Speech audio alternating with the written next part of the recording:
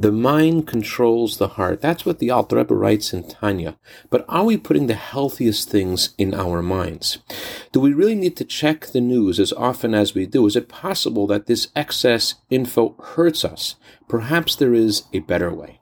Good morning. There's a lot we're exposed to every day without even realizing it. According to a study conducted by the Times Square Alliance, the average person is exposed to approximately 5,000 advertisements per day.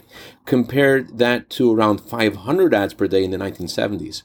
These statistics underscore the overwhelming presence of advertising in our daily lives. Constantly see. What does the Torah say about this? What image is meant to be in our hearts and minds? So the Talmud in Psachim chapter 10, Mishnah 5 tells us we should visualize and imagine how we ourselves were taken out of the exile at the time of the Exodus from Egypt.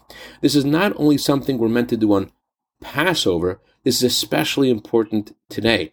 The Torah predicted the darkness at the end of the exile, and how we will be confused, and how we will ask, how will Mashiach fix all of this? When will Mashiach ever come? So we have a choice. We can focus on the news, or we can follow God's instructions to have the following Torah thoughts.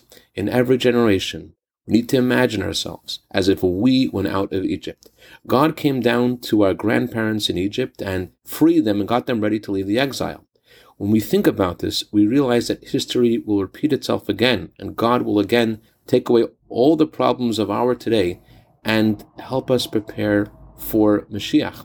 When God will do this for us, things will be even greater than when He took us out of Egypt, because this redemption will last forever. I'd like to dedicate a minute of Torah today to the neshama of Reb Chanan Belvel Simcha, ben Reb Yontiv Eliyah, whose anniversary of passing is tonight. May his neshama have an aliyah, and may he be good to better on behalf of his family for all good.